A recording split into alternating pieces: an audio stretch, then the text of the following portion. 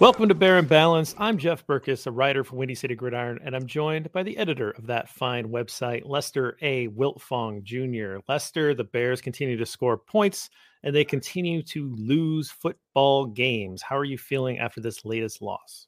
This is a rough one. I mean, it's like I think part of it is the Justin Fields impending injury. We haven't heard anything official from that yet, but that kind of really soured the taste in our mouths when the game ended there because we don't know what's going to happen with the future. Because we were enjoying some football where at least the offense was looking fun to watch because of so much good stuff from Justin Fields. But this game, it wasn't quite as explosive. Yeah, there were still some points there, 24 points. But it wasn't quite the way the last few games were. The run game wasn't, as there were no records set this week, which is kind of like, come on, guys, you got to give us a record at least happen. If they're going to lose, give us some fun. There was a record set. Oh, it's going to be a bad one, isn't it? Well, Cordero Patterson extended his record true. in the record books. He's a former Bear. Yeah. And it happened against the Bears. So, I mean, there's something there. There's something for the record books there. Yes, it was a frustrating game for me because I will admit to doing a little schedule peeping. And as I look at the schedule, the Bears play the Jets next. The Jets have a good defense and they have a pretty good infrastructure. I think they're playing okay football. I mean, they play pretty brutal against the Patriots, but that's a good defense. And, they have some quarterback controversy. I mean, maybe they can take advantage of that, but I don't know. And they got the Packers. We've seen that movie, right? I mean, again, I think the gap between the Bears and the Packers is not as big as what a lot of people wanted to think it was at the beginning of the year. And maybe they have a chance at that one. Then they play the Eagles. Then they play the Bills. Those games are not going to be fun for a lot of reasons. We're going to have to find an angle to get through those, or we're going to have to, I don't know, drink or something. So, the next 4 games aren't going to be nearly as easy or winnable as this game in Atlanta was. I kind of wanted the Bears to show out there. They had turnover advantage. They had time of possession advantage. They had a lot of things going for them. A couple of things that did not go for them, and we will maybe get into some of those, I'm sure, throughout the episode. But we always start in the trenches because that's where football is played. Everything else is just running around, And so this year, our friends at Portillo's, they're sponsoring that. I'm back from this little trip that I was at, hanging out with EJ and on the left coast and eating smoked salmon and all that. And I won't show the addresses. I've got a couple of envelopes ready to go that are going to be sent out tomorrow to our last 2 winners. So thank you guys for getting in your Portillo's Trench tribute to us on Twitter, on YouTube, on email, 2ndcitygridiron@gmail.com. Wherever you get your Bear and Balance, throw that in there. Let us know who your player of the game was. This week, I believe it's my turn to go first. Yeah. Trench tribute to me this week, I'm going with Riley Reiff. I actually didn't think it was particularly close. He looked pretty solid to me. I didn't see him really give up any pressure. There's one where a guy cut in front of his face and he kind of took it with it, but that looked like the blocking scheme where they just sort of all stepped to the left. And then that kind of Fields stepped up and ran into the back of him. I don't really think that's on Reiff. Looked pretty good in the run game. They definitely ran to his side and over, right tackle, and they got some big gains. He had a nice block at one point to spring an explosive run. And I thought overall he looked really solid. And so for me, I think there's a reason why they went to Reiff, and I think there's a reason why they're sticking with Reiff, let Borom kind of sit back in that swing role. I think that makes a lot of sense to me. Riley Reiff, for me, Trench tribute this week. Who do you got? I like Reiff. That's a nice pick. I was close to going that way. It's just rough because, besides Reiff, the one vet, I think a few other guys in that O-line had some rough games. I know Braxton Jones got called out quite a bit on social media. With Braxton Jones, his thing is, I want to touch on him real quick before I get into my guy. He's a steady player until he's not, and his downs are really down. It looks really bad. But that's how most O-line is. They're unnoticed until they make something really bad. But with Jones as a rookie, his mistakes are pretty bad. I tried looking at the defensive line, and the defense played better this week. But I thought about going Justin Jones, but he had the flag early. Then I'm like, you know what? Let's just go back to an old reliable. Patrick Scales, there he is, long snapper. The such an outstanding, exactly, the celebration. It was just so joyful to see Patrick Scales doing his thing there. It was, of course, on the DeAndre Houston Carson peanut punch. Jack Sambo recovered it. Patrick Scales knew it all along. He was up celebrating, hopping around. He was down there making a play, and it wasn't just that play. The few other punts that he had he was down there. He was down there making plays. He was involved. He was engaged. But I had to give it to Patrick Scales just for that celebration alone. The celebration was elite. I actually had that as a potential candidate in a later category. I knew it. I love the celebration. Do you remember the first season of All or Nothing? That was the Cardinals season. Did you watch this on Amazon by any chance? I did not catch that one. So you might remember from the highlight, but there's this play where Falcons, the Cardinals score a big touchdown, guys running down the sideline, and the backup quarterback, Carson Palmer, was the starter, and I believe it was Drew Stanton was the backup quarterback, and he's running down the sideline, and he's like whipping his arm, right, and then like the guy kind of passes him, and he just does this like a little shimmy, and he's so excited, and I love that, right? It's just this like these are grown men, they're playing a game, it's a multi-billion-dollar business, so it's all that, but there's still some fun element to it, right? And these guys get pumped up. You love to see that emotion. That's what triggered in my mind when I saw Patrick Scales do that. I was like, oh, that's like that little shimmy. It was just great. He just popped up. He gave the sign. He helped the refs out to say, hey, the ball's going this way. Thought that was great. Absolutely great choice for Trench Tribute. I'm gonna move on to Tweet of the Week, and for me, I am highlighting Courtney Cronin, so the new ESPN reporter this year, who I think has been doing a great job. She says, Matt Eberflus said Justin Fields is day-to-day, but would not rule out the possibility of his injury being season-ending. That's quite the discrepancy. And I wanted to bring this in because, let's talk about the injury right up top. Looked like he may have been having an issue with his shoulder, and that's the injury that I think that they're referring to. It also seemed like there may have been something going on in the legs. Some say maybe the hamstring, he was getting stretched out on the sideline. He's getting beat up. You can tell that there's some heavy legs here. You can tell that shoulder was really hurting him. It was distracting him in the last series. I mean, to the point where I'm not sure it was very valuable for him to be in there at that point, because he was clearly hurting and favoring that. And so my question to you is, if Justin Fields is not 100%, would you sit him against the Jets, the Packers? You got a bye week, the Eagles, the Bills.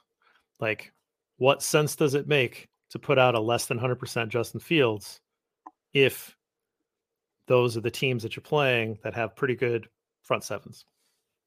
Yeah, I mean, it has to be considered, but man, if he's good to go, you got to put him out there. I mean, I think if he's not 100% this week, I think it might make sense to sit him, maybe sit him through the bye, just kind of get that extra week of recovery. But you got to bring it back after that. I mean, there's just no point.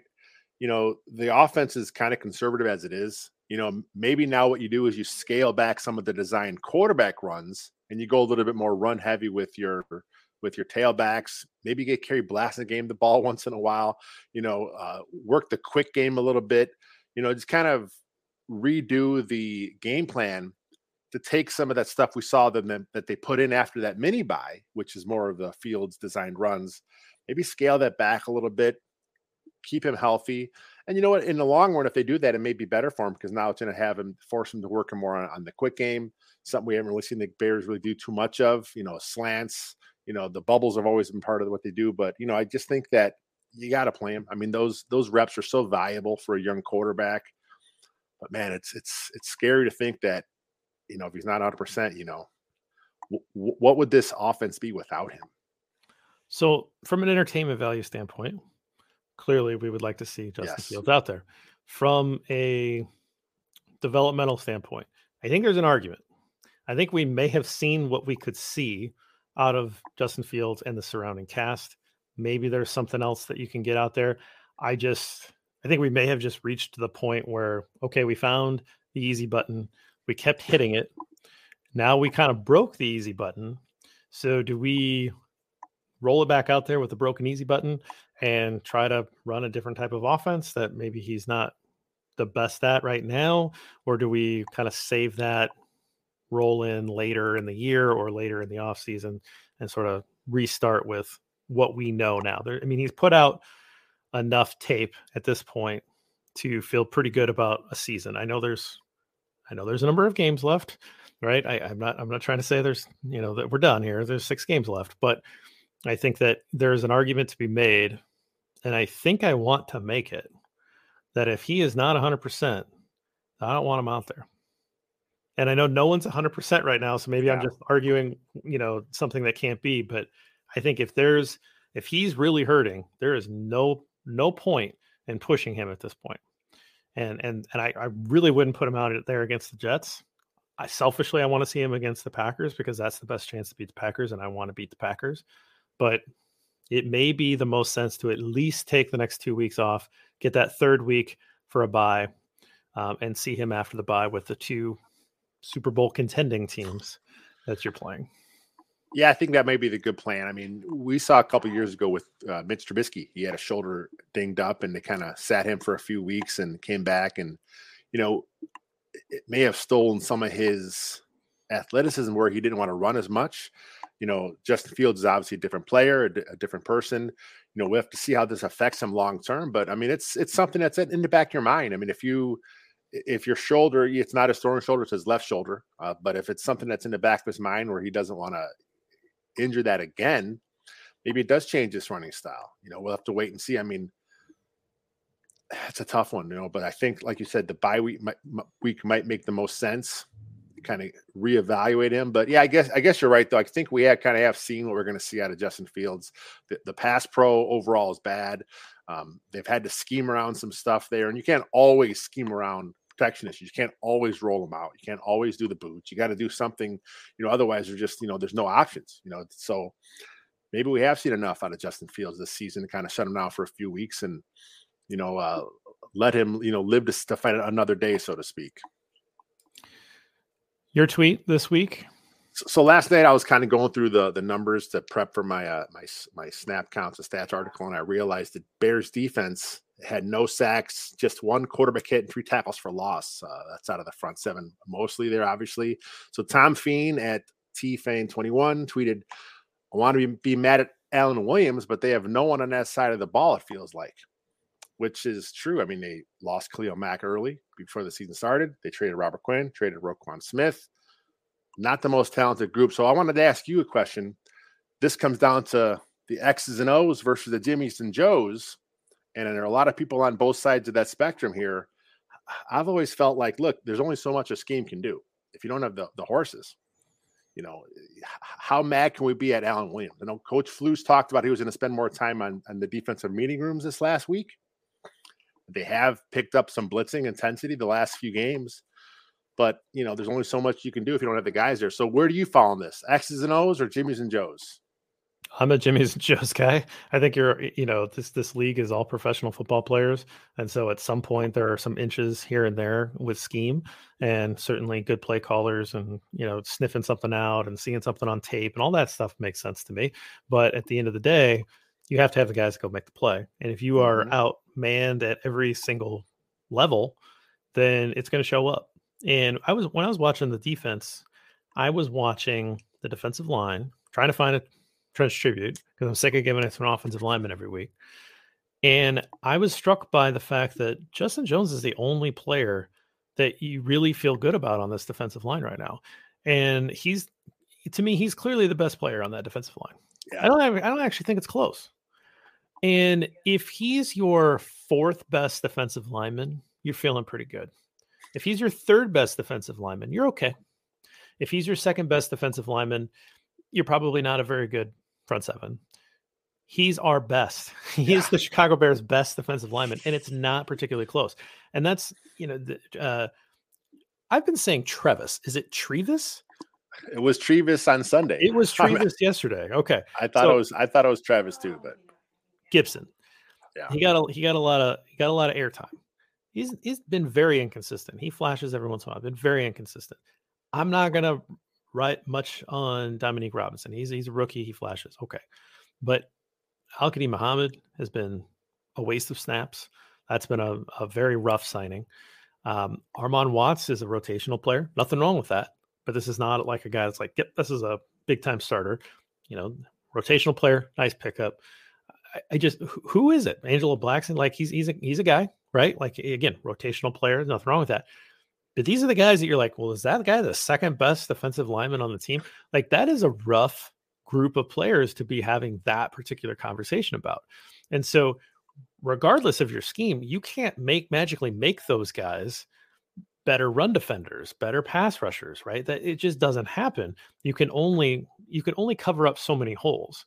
And when your whole unit is full of guys that are, maybe they'd be the 11th best guy or the 10th best guy on a lot of defenses, and you've got a lot of those guys, well, what are you going to do?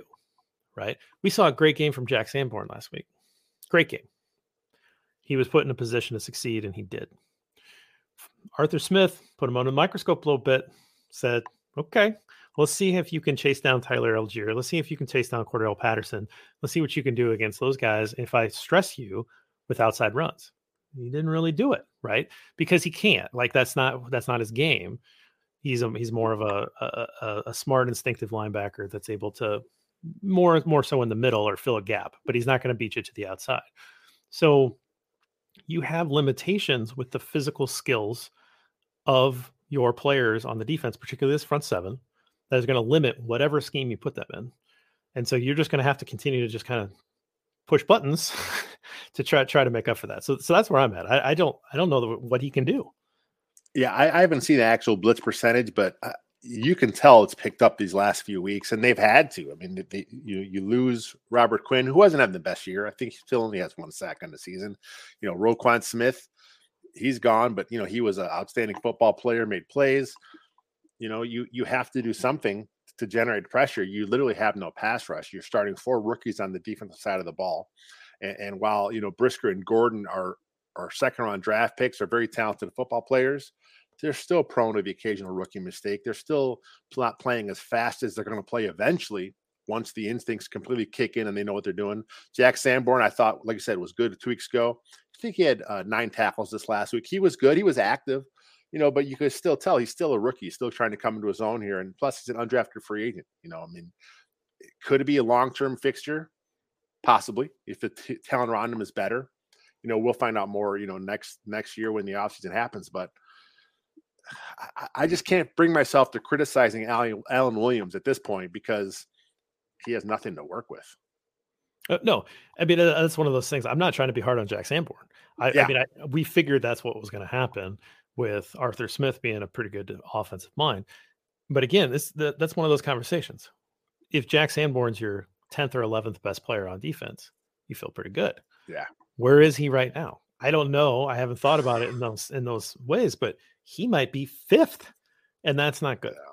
Well, we don't want that, right? He's an undrafted free agent. He's a linebacker, devalued position, all that kind of stuff. But still, that's not the best. That's not what you really want. All right, let's move on to stats. Caught up in a numbers game. 12 for 114. 12 for 114. 12 for 114 is the differential of penalties and penalty yards for the Bears and their last 2 opponents. So in this game, the Bears were flagged 7 times for 56 yards against only 2 times for 13 yards for the Falcons. Last week, 9 flags on the Bears for 86 yards against 2 for 15. That's 16 flags for the Bears, 142 yards of penalty yards against 4 for 28. That is a huge discrepancy. And I don't want to be the referee guy. I really don't. I hate this. I don't think the Bears are less disciplined than the other teams. I don't think that there's a clear, this is the Raiders from the 80s where they lead the league in penalties all the time because they're an undisciplined team. This doesn't seem like that at all. This seems like the Bears are getting everything that's on the field, they're getting called, and then a couple more. And then they're not throwing the flag on the other team on some pretty obvious situations. And I think it came up again in some pretty big spots with some potential late hits, 2 of them. One in the early third quarter, 10, that's the one everybody's talking about, that double sack on Fields. where he's down on a knee and then he gets crushed. And then there was another one where he slid and he got hit in the head. That was in the last drive, the fourth quarter. What are we doing? Like, at least protect number one. I mean, some of the other stuff, I hate it. It irritates me. The pass interference is not called the same way. I'm not going to get into holding Twitter or anything like that, but let's at least protect number one, and let's call that both ways. That'd be great. Yeah, the quarterback spot. I mean, it's been happening, pretty much this whole season. It's just I think a lot of it is the refs look at him as, he's I kind of related to how Shaquille O'Neal was officiated back when he played basketball. Just too big, too strong, hack-a-shack. He would get hit all the time because he was too big, too strong. I think they look at running quarterbacks a lot and they feel, well, they're running quarterback. So they kind of, in their mind, officiate them differently when it's just not fair because Tyler Heineke from Washington, last week, similar to play to one with Fields. I think it was Clay Harbor. I think he tweeted out the side-by-side showing the hits. Similar play, same thing. One got called, one didn't. We saw in this game, a Bears player kind of touched the ankle of Marcus Mariota, and he got flagged for that. But then you got Justin Fields kind of, not getting the call. And the Bears each week they send these plays to the league office, and occasionally, we'll find out through social media, through media members, they'll get the word that the league agreed it was wrong, and then the Bears players are starting to get pissed off themselves. I mean, I think it was Brisker had a quote talk about they're getting sick and tired of their guy not getting the call. And, at some point, like I said, we don't want to always just talk about the refs, but when now the players are doing it, the coaches are doing it, it comes up every time in the press conference. At some point, what do they say? The squeaky wheel gets the grease. Maybe you just got to keep talking. And then maybe at some point the refs will be like, okay, we got to start calling these a different way. You hope that this stuff evens out, and you hope that maybe it evens out next year, right? Like where there's more calls that go the Bears' favor that, and help decide these games. We've kind of written this year off in terms of win losses anyway. So, again, maybe this is in the long run not a big deal, but this is a concerning development for me that we continue to have to talk about this. Yeah. So many of these bad calls, and then now this is not only bad calls, but just lopsided. Like this was just absolutely lopsided. And for a team that is supposed to be a disciplined team, I guess I don't see it. I don't see that the last two games, the Bears were 12 additional penalties, 114 additional penalty yards worse than their opponents. Just ridiculous. But what did you come up with? For me, I got number 15 this week. And that is the Bears total sacks on the season. Kind of ties into my tweet. That is ranked 31st in the entire NFL. Only the Raiders are worse, but the Raiders have played in one less game. They have 15 or 13 sacks, but at some point, I'm sure that'll even out because the Bears have no one to get after the quarterback. At least the Raiders have Crosby, who's a pretty good pass rusher. Just they don't have the guys. They don't have no one to get after the quarterback. And I got a bonus number that's 31. That's the number of quarterback hits the Bears have, and that is dead last in the NFL. So they're not getting sacks. They're not getting hits. The Browns are next worst, and they have 40 quarterback hits. So we're talking, 15 sacks, 31 quarterback hits from the Bears, mostly front seven. It's just awful. And then we talk about Roquan being gone. He had 2.5 sacks. Those are gone now. Robert Quinn had a sack. That's gone now. The Bears' leading sacker this year is safety, Jaquan Brisker. That's not good if your safety's leading your team in sacks. That's horrible. No, it's not good. A rookie safety. Yeah, that's sad. Why did you make us sad? I know. Well, I had the Patrick Scales on top there. Yeah. Nice, fun, excitement. So I'm like, well, I'm going to bring it down here in the middle right before we go to break. So, or the Fields Report, which is going to be, it's going to be a bad one too. So, oh man, this middle part of the show here. It's rough, man. I don't know why you did that to us. Those are bad. Those are bad numbers, and it reinforces what we were talking about earlier with the Jimmys and Joes stuff. Like, you just don't have the talent. You just don't have the talent of guys that can win up front. And when you don't have that, you're not going to create the pressures. You're not going to have the hits, and you're not going to have the sacks. And that's really showing itself out. And it doesn't really matter how good your secondary is if they're having to cover 5 seconds every time there's a drop back. So just the way it is. But let's move on to the Fields report.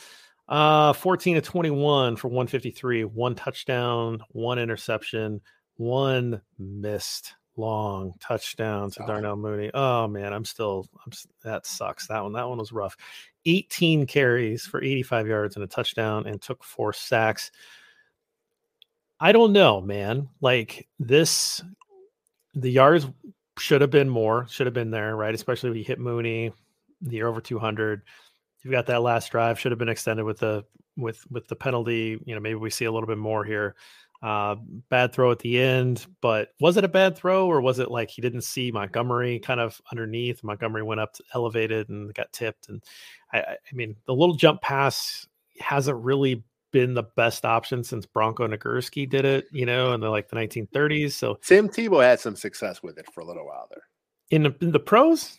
Maybe not the pros. Yeah, this is more of a Florida thing. Yeah. But maybe we don't do the jump pass as much. But again, I don't want to be too picky on just the one interception, but probably got run too much in this game. I mean, again, the easy button got hit a little bit too often, and at the end there, I don't know what the heck was happening. Where clearly he wasn't feeling right. He did not look at all like normal Justin Fields when he was running the ball there. And that last drive just looked pretty sad. A little bit of like he was supposed to hand it off to Montgomery on one of those, but then just didn't. So I don't know what's happening. The injury distracted what it was, but just overall, it looked like we were, seeing some pretty good play out of Fields early, and then it just really tailed off there at the end. His second to last drive, he was really good, like 6 of 6, 6 of 7. He was moving his guys around. He was scrambling, making plays. He had Montgomery down the sideline, that a play that he extended. Oh, that was a sweet throw. He had the Equanimeous St. Brown. He kind of waited, and he had it was a big scramble drill. So the second to last drive, he was really clicking as a passer, and I'm like, oh man, he's showing some of the skills he has here. I was excited to see him get the ball back, and then of course things kind of went weird there with the plays. And you talked about that interception, and for our listeners and our viewers who aren't on Twitter, this was the talk of Twitter a lot today. Was this kind of showed the screenshots and in the video, it did look like he may have been thrown to Darnell Mooney, who was coming right to left, as opposed to Montgomery coming the other direction. And, it was just an unfortunate play. Fields did say the pass was going to Montgomery. Maybe Fields is kind of, sticking up for his guy there. But, either way, the pick happened. It is what it is. Mooney would have, he was there. I mean, he was open for the play. He beat his guy. Just a tough break. We talked about, a game of inches. If he does not tip that ball, now that goes to Mooney. Mooney catches it. Who knows what's happening here? So a lot of weird things this season for the Bears. They're close, just not close enough. Yeah, that's it. I mean, maybe he is covered for Monty. Maybe that's where he threw the ball, but it sure looked like he was probably going to Montgomery, going to Mooney a little bit further on. But yeah, I mean, if you're Montgomery, you don't know that, and you're going to make the play. I assume there's a little bit of a scramble drill at that point, and that's why they were kind of in the same space. Otherwise, you wouldn't design it like that because you wouldn't want that confusion. But that was just it could have a mesh concept. They wanted to cross to kind of maybe pick off the guy, but just the timing of it. I don't think it was a mesh play though, right? No, I feel like a little scramble drill cross where they just kind of kind of crossing a few yards behind. I don't know, just one of those things where they wanted to get a guy open and. Just the timing of it. Again, we've seen it all year. The timing is a little off here, a little off there. Maybe next year that's a play that goes for a big gainer for the Bears. Yeah, I think overall, again, we're not sure what the health of that hamstring or shoulder or whatever else might be hurting Justin Fields is at that point. Don't know how many more games. If he'll miss any time or if he does, like how long that'll be. Again, Matt Eberflus says day to day might miss the whole year. Right? Like that's pretty much puts everything on the table. So if this is the last, just hypothetically, if this is the last we see of Justin Fields this year, or maybe for a while, I think that one of the things, like you said, that second to last drive looked great. There were times that throw down the field to Montgomery was the thing of beauty. That's going to be on the Yeah. highlight reel for a while. That was a great throw. I think we need to respect the fact that the Falcons played a pretty good defensive football game. They did. Yeah. Okay. And that they came out and said, okay, this is what, Dean Pease been around the league for a long time. They're a defensive coordinator, not a talented unit. Let's put that out there. This is not a talented Falcons defense. There's a couple players that are pretty good. And I think, didn't they lose AJ Terrell at some point in that game? So I'm not even sure he was out there the whole game, and he's probably their second best defender. So beyond Grady Jarrett, I don't think a lot of Bears fans could probably name 3 Falcons defenders, right? Like before that game for sure.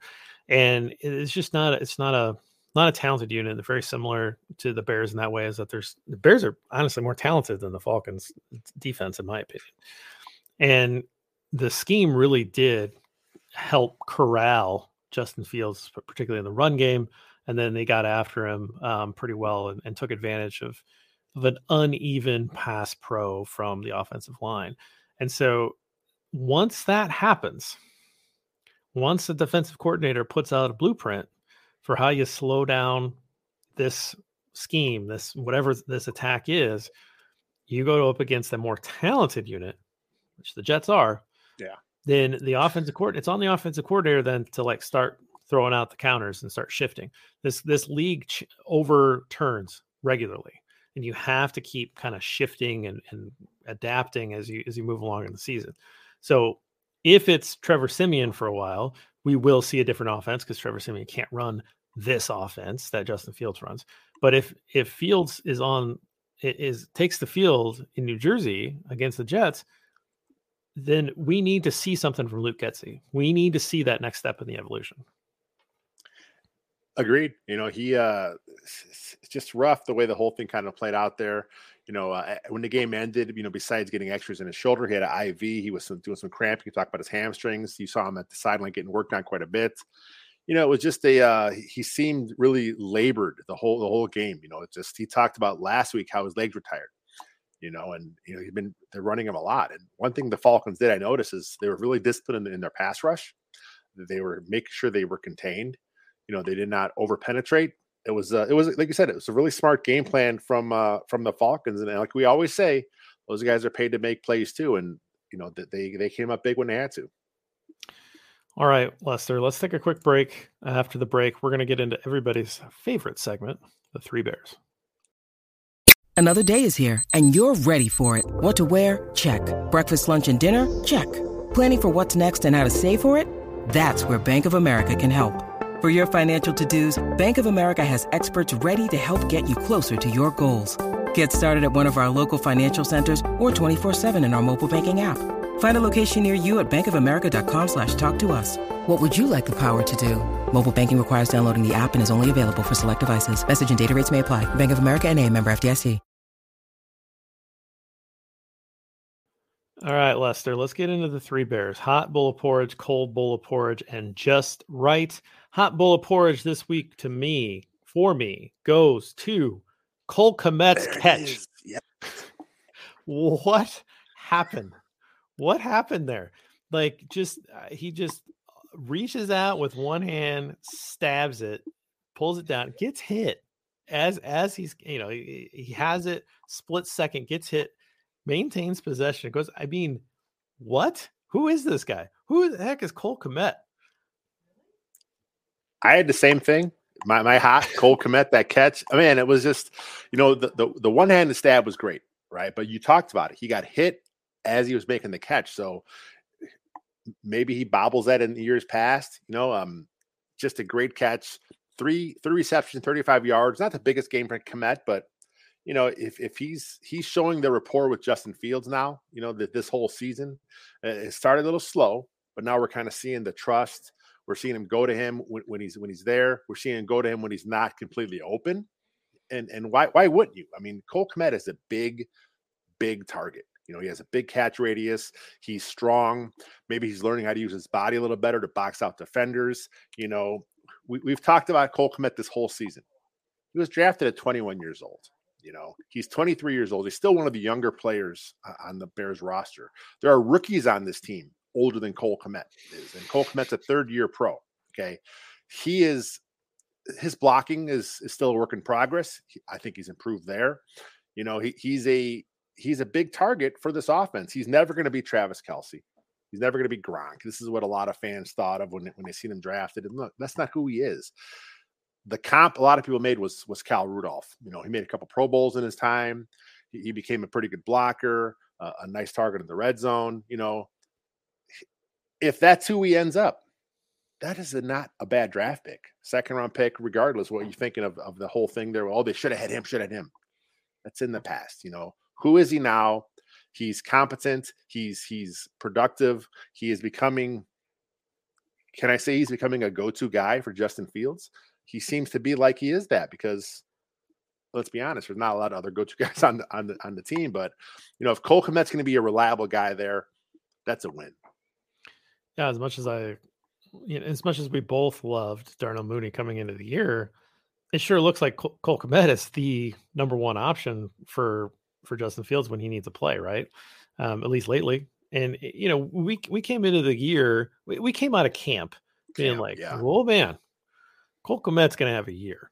And we got some flack from that, from some people that we know, and, you know, and some off the record chat stuff like, you guys are crazy. And I'm like, I'm telling you, like they're really going to feature this guy. And then it was nothing. I mean, such a slow start. September was so slow, and nothing seemed to make sense. Just, you know, he wasn't getting open. He wasn't getting a lot of targets. And it was like, well, I feel dumb because I saw this. I spoke it out loud.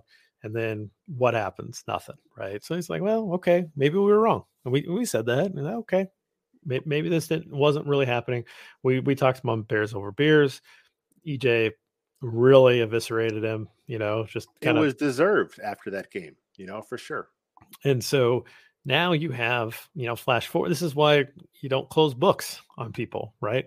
And he's really coming into his own. Definitely looks like a guy that you're going to probably want to pay some money to stick around, because he's one of the players that have proven that he can play professional football on this team.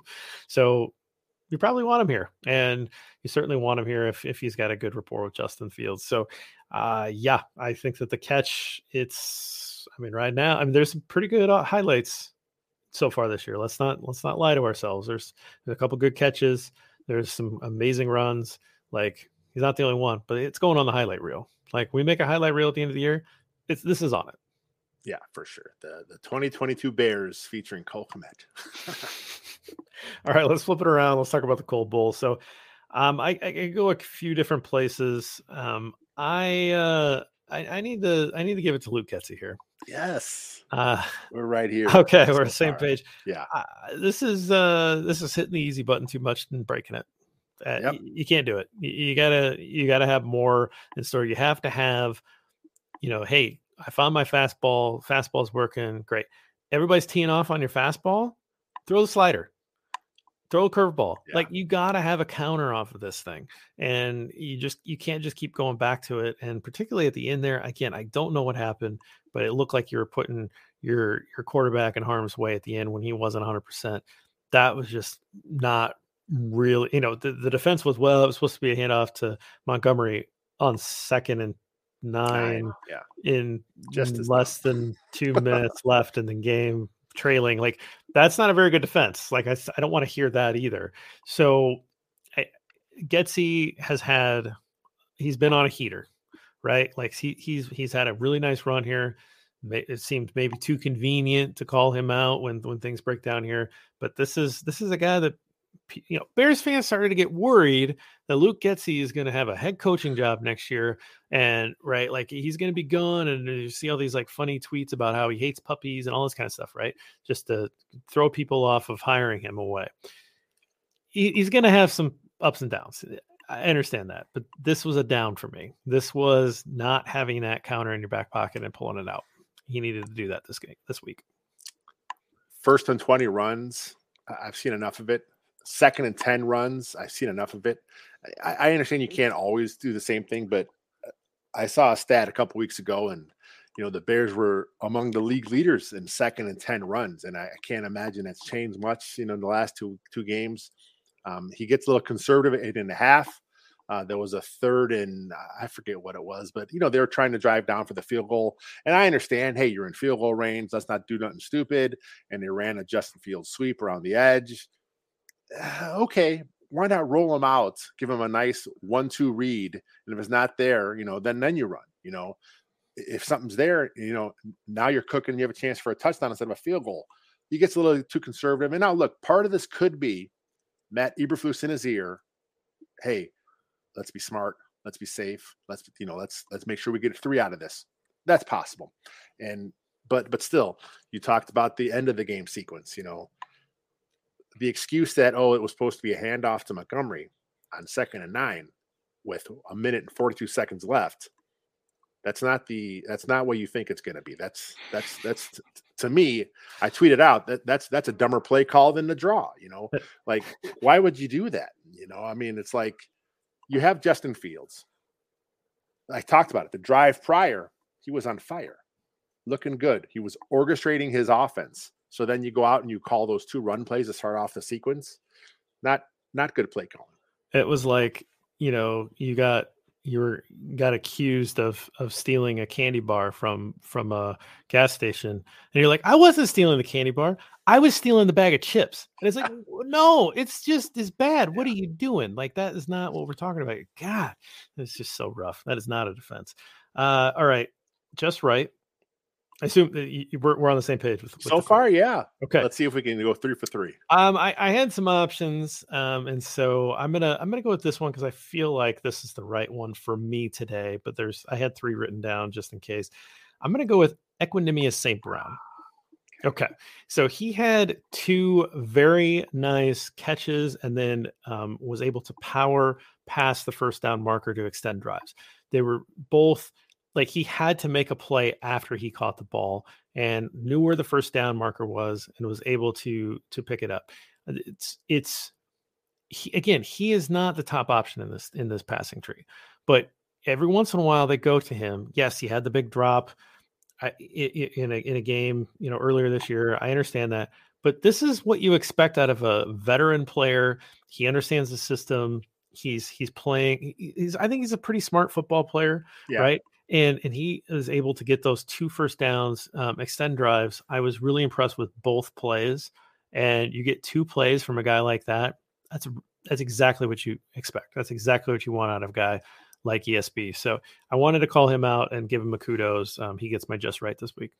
He was also blocking pretty good again this week. I think he was the push guy on Justin Fields' quarterback sneak there as well. So he knows his role in the offense, and I think he's a guy that, again, he's your starting X. I think there's a good chance he's back again next year, but he'll be back in a reserve role, which I'm fine with. Like you said, he's a smart football player. He is a good blocker. He understands what he's supposed to do out there. He's not going to hurt you much. He's not going to usually make big plays, but for who he is, I like that. That's a good just right. For me, I'm going to go David Montgomery. Okay. That was my other one.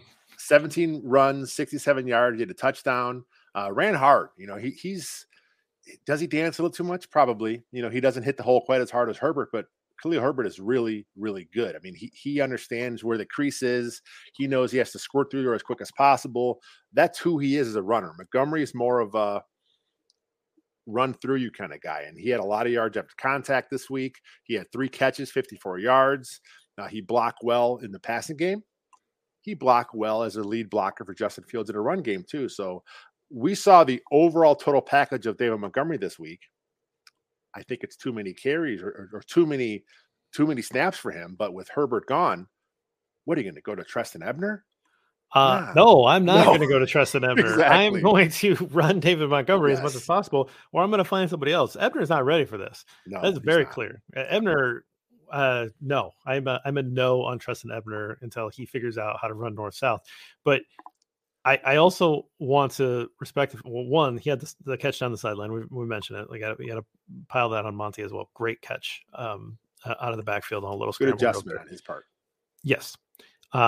Also, elite little hand motions from Montgomery this week. He did a little shimmy once, and then he got up one time and he did a little like like he's running in place, like, because he didn't get very much on that run, but he like kept breaking tackles and kind of working his way laterally and like, gaining inches when he got up and did one of these. And then when he got up from that, after he caught that ball, he like, I don't know, is he like playing a piano? Like, what was he doing? I got to figure this out. But he was fired up though. He just had it all the whole game. He was just, every time they'd show him, he was doing something else. Pretty exciting for David Montgomery. Again, I like him. I like the player. So I like running backs though. I'm a sucker. You want to talk corners and safeties and running backs. I love those guys. I love watching them play. So good stuff. Let's see what else we got. Is that it? We got the show. Is that we all wrapped up? That's it. We got through it in a nice crisp 50-ish minutes. Well, I'm excited about being back in home turf. I think the Bears are as well going to be mostly home for the rest of the year. I think you had a tweet out there like they've got this road game coming up. They've got one more that they're going to Detroit. And then otherwise they're at home. All home, yeah. So Bills, Eagles, Vikings, Packers. Yep. Plus the bye, all home. So 4 of the last 6 are going to be at home. So that's good. I'm going to be at home. I don't know next time I'm going to travel, but it's not going to be the rest of the football season. So the less than stellar audio quality should be a thing of the past. Thanks for sticking with me through that. And I think it's weird when your display is less than my display, which is one of the worst probably podcast displays in all of Bears podcasting. Yeah, we need to up your game. I'm not going to lie. We're going to have a team meeting soon, and I'm going to have an intervention, and I am going to basically tell all of you, like, time to step it up, guys. What I'm going to have to do is I'm going to have to publicly shame my wife here because she is more of the decorator of the household. So, I'm going to have to, call her out, my wife, for not us stepping it up here. And do you need things to put on your wall? Do you know how much stuff I have? I have stuff. I do have stuff, but this is nowhere. It's not a good spot. Is that like a certificate for a Seiko watch? Like, what is that? That is my wife's witch dungeon. I don't know. It's from Salem, Massachusetts. I'm not even sure what that is. Okay. And this is a picture was painted by someone. That looks like it's probably an attractive picture, but we can't really see it. We see curtains. We need something better. Is this your final office space? Sorry, this is not good podcast material. We should get out of here. Let's get out of here. We'll stick around for YouTube. It's holiday week.